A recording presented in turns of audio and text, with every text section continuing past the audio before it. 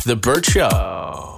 Time to get buzzed on the hot goss from Hollywood with Abby. It's The Burt Show's Entertainment Buzz. Just wanted to give you a quick heads up that this is going to be a pretty sensitive break. We're going to be talking about the termination of pregnancy. So if that's something that's really hard for you to listen to, just letting you know now. And also, if you have kids in the car and you don't want to have to explain what we're talking about, because this has to do with Britney Spears and her memoir, just tune out, listen on the podcast later when you don't have the kiddos around, and pop back in here in just a little bit.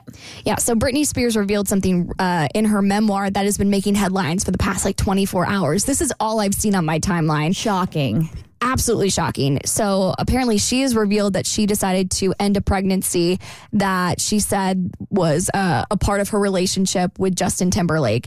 And she said in her memoir, according to People magazine, it was a surprise, but for me, it wasn't a tragedy. I love Justin so much. I always expected us to have a family together one day. This would just be much earlier than I'd anticipated. But Justin definitely wasn't happy about the pregnancy. He said we were ready to have a baby in our lives, that we were way too young. It's just, I feel so bad because I really think, and I think she goes on to say if she had been alone, she would have gone through with the pregnancy and had the kid. And I don't fault Justin Timberlake for feeling that way. They dated, I think, between the ages of 18 and 21 in the early 2000s. And that is really young. And they came to that decision together. I think the bombshell for me, especially beyond that, is seeing Justin Timberlake get dragged, because after they broke up, he dragged her through the mud. He leaked that she wasn't a virgin and that he took it from her, and he was slandering her name. And this whole time he did that, knowing that that woman was carrying his child at some point. And that to me is the grossest thing ever. And it is making me see him in a new light.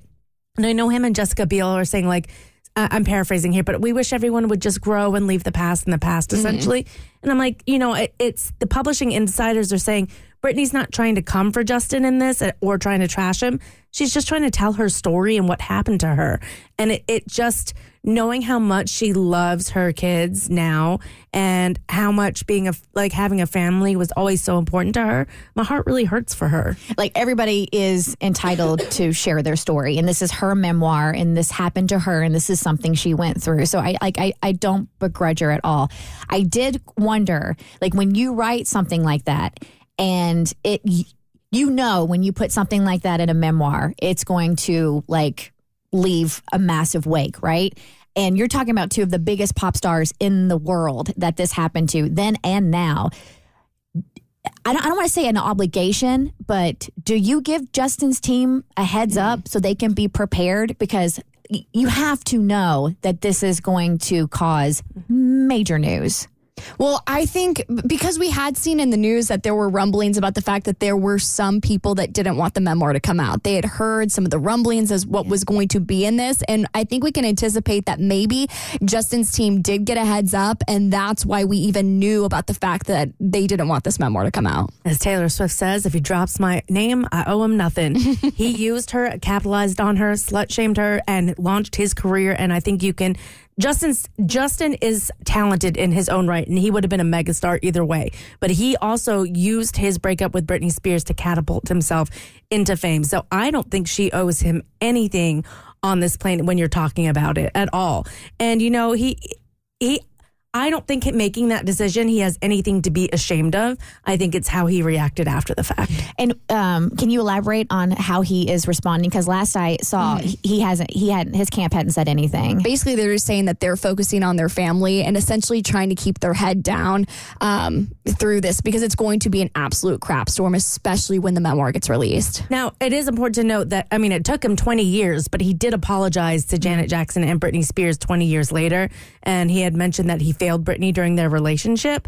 So he is apologetic and he has apologized, but it took 2 decades to do it. And then my favorite Britney Spears song is Every Time.